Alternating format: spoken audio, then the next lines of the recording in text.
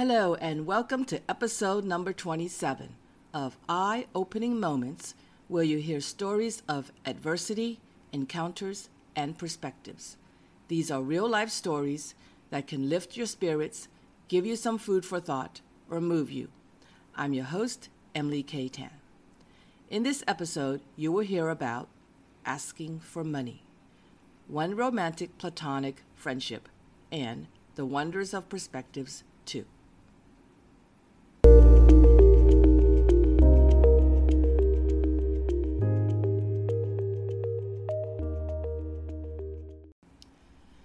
A moment of adversity called asking for money. I had to apply for financial aid for college. It felt like I was asking for a handout or begging for money. More shameful than that was to say that my parents weren't helping me or that my grandparents were too poor to help me. I felt like I was broadcasting to the world that I had a family that didn't care about me.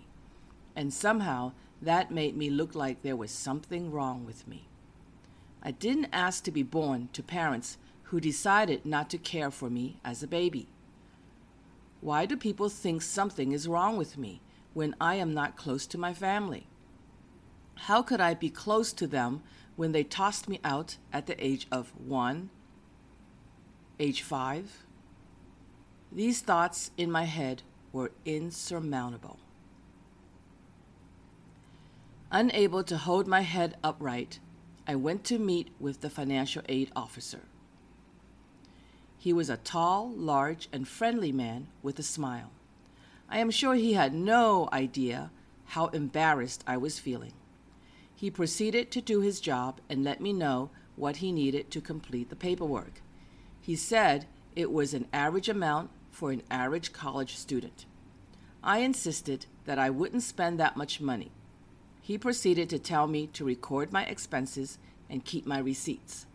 This exercise would be proof of my expenditures. After some time, I met with the financial aid officer again.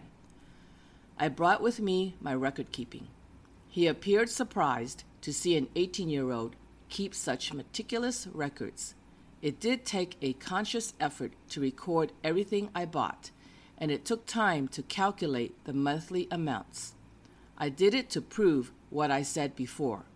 I showed him that I did spend less than the average college student.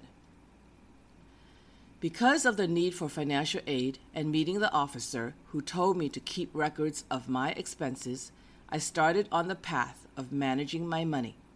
I learned that when you see all the numbers of your spending before your eyes, you feel the value of money when you had worked hard to earn what little you earned. I figured I could control the numbers and the amount of spending I made. I was gaining control of my life. I was becoming more independent, and my life was in my hands.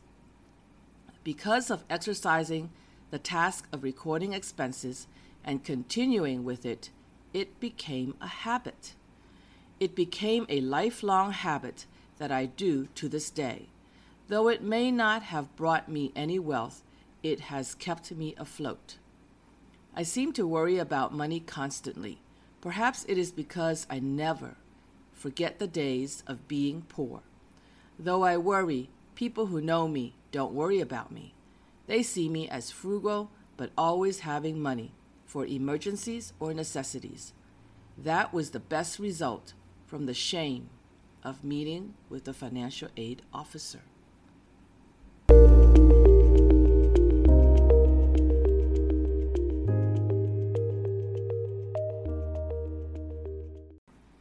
A moment of an encounter called one romantic platonic friendship.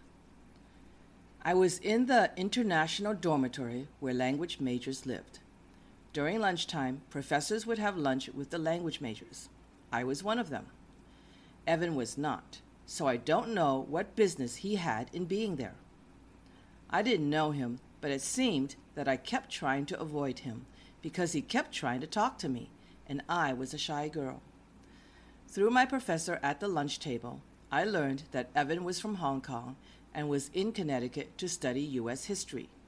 I suppose he was in my dining hall because he wanted to be around people who spoke some Chinese, so it would feel a little like home for him. But I didn't know for sure. I hardly talked to him and had no interest in him. During the weekends, everybody on campus had to go to one particular dining hall. It was larger than all the other dining halls. I suppose fewer people ate on campus during the weekends, so the school had everyone eat at only one place on the weekends. I dined on campus every day. I usually ate with my good friend Vicky during the weekends, whom I met at freshman orientation. She was not a language major, so I didn't eat with her until the weekends. As I sat there eating and conversing with Vicky, Evan came over and introduced himself to Vicky. Vicky was a friendly girl and invited Evan to join us at our table. I thought to myself, why is he always coming over to me? I already see him at lunch during the weekdays. Why do I have to eat with him on weekends too? It seemed that on many weekends in the dining hall, he had to find his way to my table. And when he didn't, my stupid friend Vicky would wave at him to come on over. She enjoyed talking with him, but had no interest in him either. Over time, I learned that he was quite a funny guy. He often said things that made me laugh, and I'm not a person that can easily laugh. I can't remember anything he said. I only remember that he was funny. Connecticut is magnificent, with its autumn leaves of red, yellow, orange, and brown in the fall. Every time I saw the autumn leaves blowing in the gentle breeze, it would remind me of a poem that described the leaves as dancing merrily in the wind. During my second year of college, I distinctly remember two things with Evan. The first is that he pestered me to go to the mall with him. Near the school were nothing but residential homes everywhere, so I said it was too far to go there. He insisted that he knew a shortcut, and it would only take half an hour's walk to get there. I finally gave in to his persistence. We walked through the woods at a leisurely pace in the cool, light breeze with warm sunshine all around. The fall leaves were so beautiful that we stopped to take some pictures. I can still see the photos of each of us sitting on a big gray rock, him looking or trying to look cool, with his hand holding his jacket, whipping it behind him. And me looking so young, smiling, and full of innocence. When we continued to walk, he would sing songs to me. I laughed with happiness. I thought, my goodness, how romantic is this? It was just the two of us in the beautiful woods, and he was singing me love songs like Elvis Presley's Can't Help Falling in Love with You. I wish I felt something romantic with him, but not a thing. The second distinct memory was one conversation we had. The night before I met up with him, I had gone to a party with a guy not of my ethnicity. I couldn't believe Evan found out about it. I mean, it was none of his business. He asked me about my date. I was uncomfortable talking about it with him, so I said nothing. Next, he asked, "What are you?" I said, "I'm Chinese." He said, "No, you're not." I was so furious that I engaged in a heated conversation with him. Precisely what, I don't know, but I remember feeling so angry and so fully self-expressed. He said, "You are an American. Your nationality is American. Your ethnicity is Chinese." Ignorant me, it was the first time someone clarified my identity for me. It was also the beginning of our friendship, as we started to have very interesting conversations after that. One time, our professor invited us to go to New York for dim sum. The big bus was going to leave on a Saturday at 8 a.m. I was so excited and so looking forward to the trip. On Saturday morning, I woke up at 8 a.m., Oh my goodness, I forgot to set the alarm, and I overslept. I was going to miss the trip. I hurried to put on my clothes. I didn't brush my teeth or wash my face. I didn't even put on socks, and I ran as fast as possible to the bus. Huffing and puffing. The bus was still there. I got on, and Evan had saved a seat for me. How sweet was that? The ride would take over 3 hours, so we had lots of time to chat up a storm. First, Evan laughed. Why aren't you wearing socks? I said I woke up late and ran over here. He asked me what I wanted to do with my Chinese and child psychology majors. I said I didn't know. He said, I see you traveling, going around the world, and giving speeches telling people to treat children properly. You will be famous. Can you see it? I couldn't, but I thought, what a wonderful guy. He believes in me and is encouraging me. Come to think of it, this shows how innocent I was and how he was more mature than I was. He was 5 years older than me. He had already gotten a degree in Hong Kong, and now he was getting another degree in the United States. Every summer, Evan would go back to Hong Kong as school was out. Sometimes he would go back during Christmas break too. Every time he went back, he'd ask me to go to Hong Kong.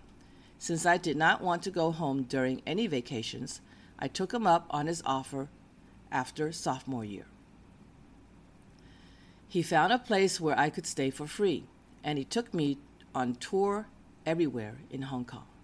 He took me out for dim sum with at least 10 of his friends on several occasions. I heard karaoke was the thing to do in Hong Kong, so I asked him about going. I'll never forget this. He invited 10 of his guy friends and rented a karaoke room to sing. The cushioned bench was a semicircle. As I sat there, all the guys were looking at me. I thought it was because they didn't know me. Then Evan said, "Stop looking at her and making her feel uncomfortable." The guys said, "When there's something beautiful to look at, why wouldn't you look?" Evan responded, "Come on, guys, stop." I thought this guy had a lot of friends. He's a nice guy. He's a good friend. We had friendly conversations, and he always made me laugh.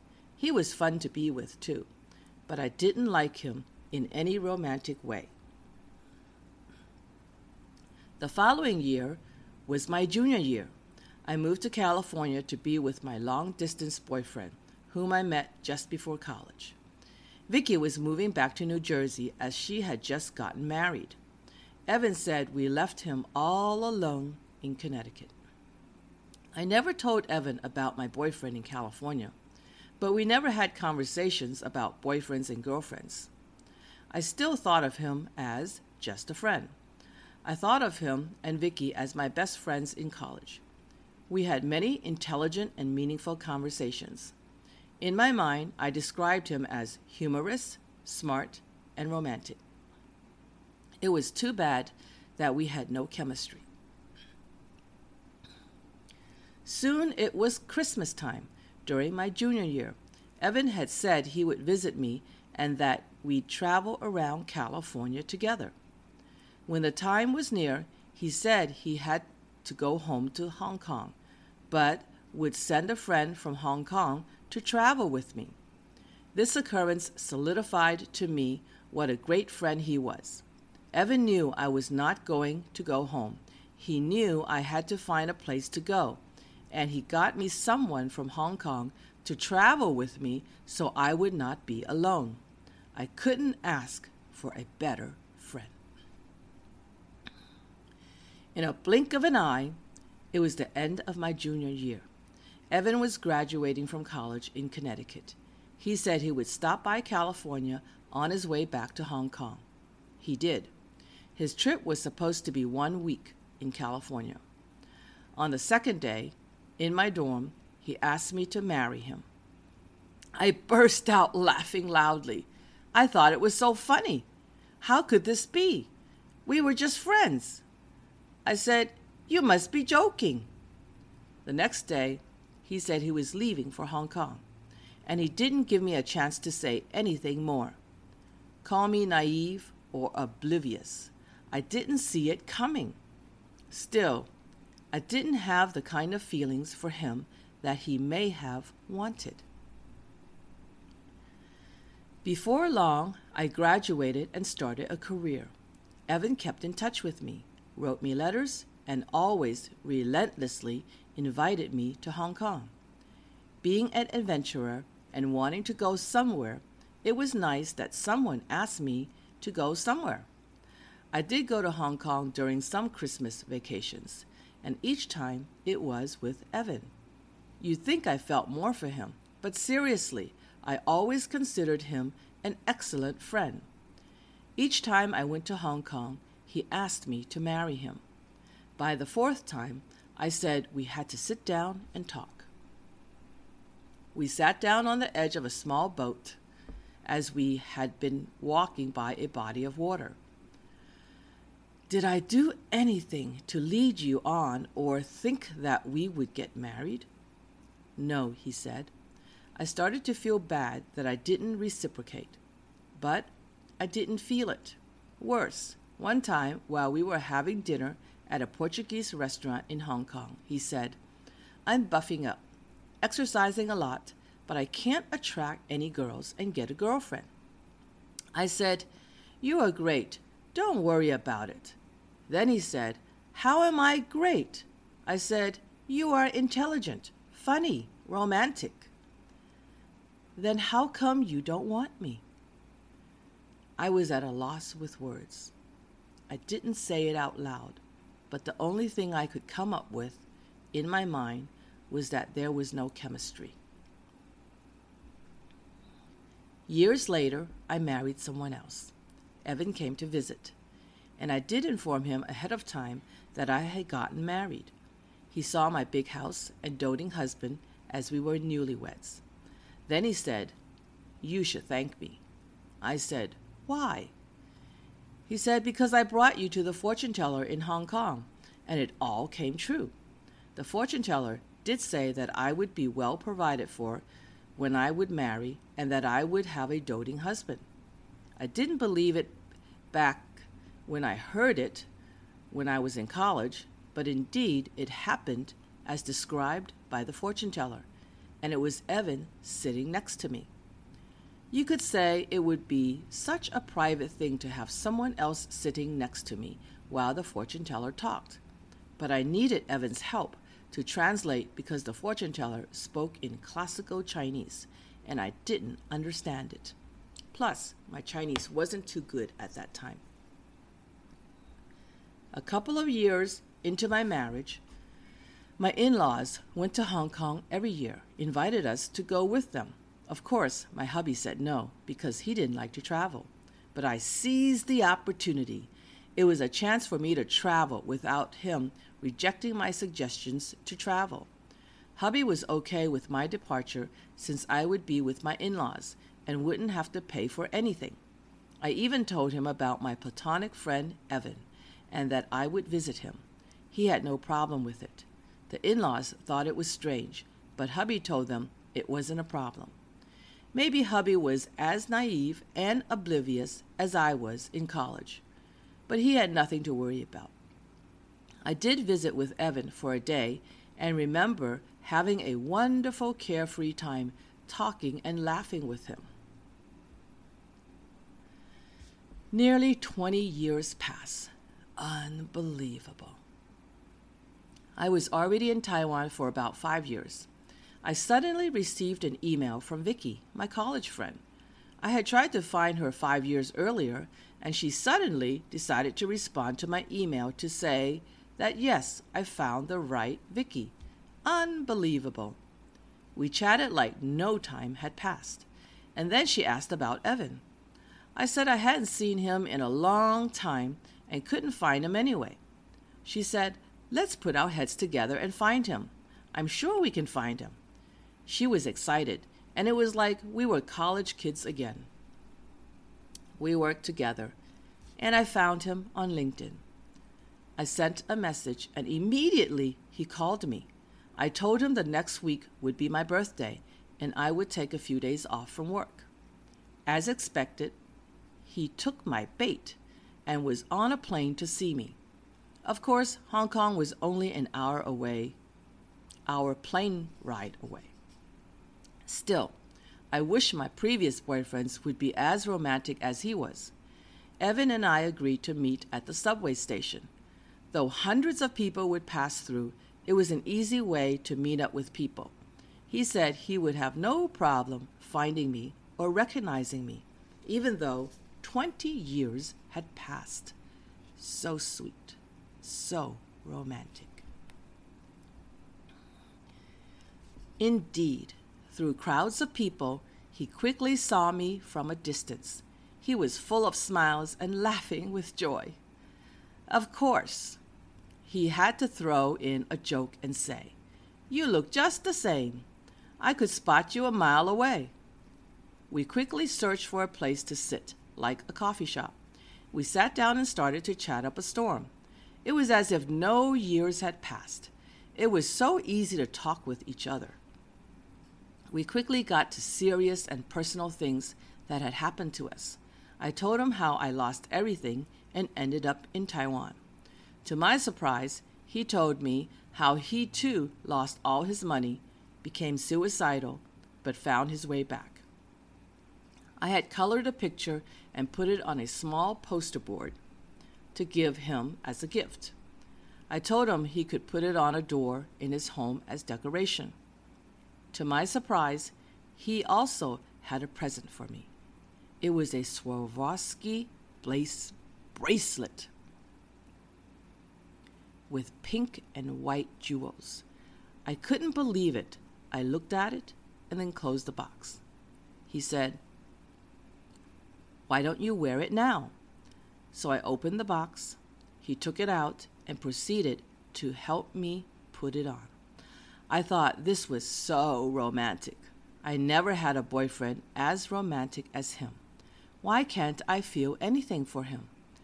As I wore the bracelet, I felt so feminine, like a lady.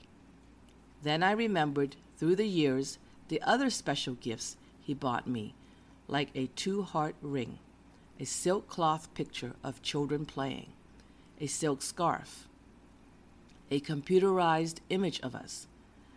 I still have them all. I am so lucky to have had this most romantic, platonic friend who has loved me all these years and still has me on a pedestal. Though it did not end happily ever after like fairy tales do, I think it was a happily ever special friendship to remember forever.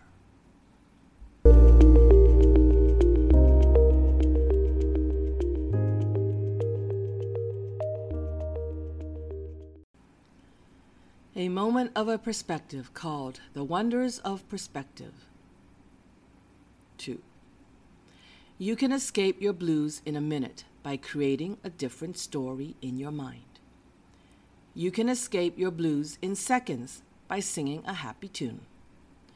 You can escape your blues in a moment by dreaming and using your imagination.